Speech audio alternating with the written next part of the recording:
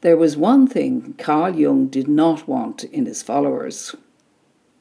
"I do not want anyone," he wrote, "to be a Jungian. I want people above all to be themselves. Should I be found one day only to have created another ism, I would have failed in all I tried to do." The individual is all important, as he is the carrier of life, and his development and fulfillment are of paramount significance. Nobody else can live your life for you or instead of you. "My path is not your path," he said, but he did feel he could arrow a pathway. At the centre of his psychology is the individuation process. Individuation is the experience of a natural law, an inner self-regulating process by which a person becomes a whole human being, acknowledging and living out the total range of ourselves. In the process, the ego is ultimately faced with something larger than itself, a force within to which it yields and serves. The human being thus recognizes itself as both material and spiritual, conscious and unconscious. Jung was at pains to point out that the wholeness he spoke of meant completion, not perfection. Before we strive after perfection, he said, we ought to be able to live the ordinary man without self-mutilation.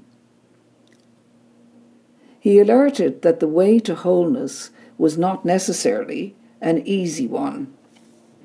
There is no place where those striving after consciousness could find absolute safety. Doubt and insecurity are indispensable components of a complete life. A complete life does not consist in a theoretical completeness, but in the fact that one accepts without reservation the particular fatal tissue in which one finds oneself embedded, and that one tries to make sense of it, or to create a cosmos from the chaotic mess into which one is born. If one lives properly and completely, time and again, one will be confronted with a situation of which one will say, "This is too much. I cannot bear it any more." Then the question must be answered, can one really not bear it? The individuation process often begins to make itself felt out of a negative state, such as boredom or stagnation in life, a blow to the ego, a broken relationship, a wounding of the personality. But our conscious I is not the total psyche. There is an unconscious background that operates subliminally, whether we realize it or not. The individuation process plugs us in to those undertones. Making them conscious enlarges and deepens our experience of ourselves and of life.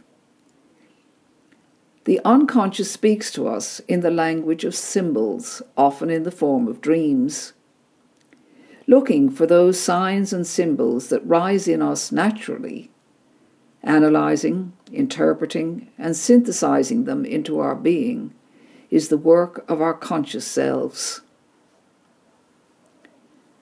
The first unconscious layer we encounter is what Jung calls the shadow, the parts of ourselves we don't like, don't know, and don't want to know, and usually project as qualities onto a person or group we don't like. This negative shadow can present us with a shortcoming in ourselves to be overcome. But there is also the positive shadow, qualities, gifts, meaningful parts of ourselves that we need to take into account, develop, and live out, and often project instead onto hero figures or people we admire. Jung knew this shadow well in himself. "My shadow," he wrote, "is indeed so huge, that I could not possibly overlook it in the plan of my life. In fact, I had to see it as an essential part of my personality, accept the consequences of this realization, and take responsibility for them. Recognizing the shadow is what Jung called the apprenticeship of individuation.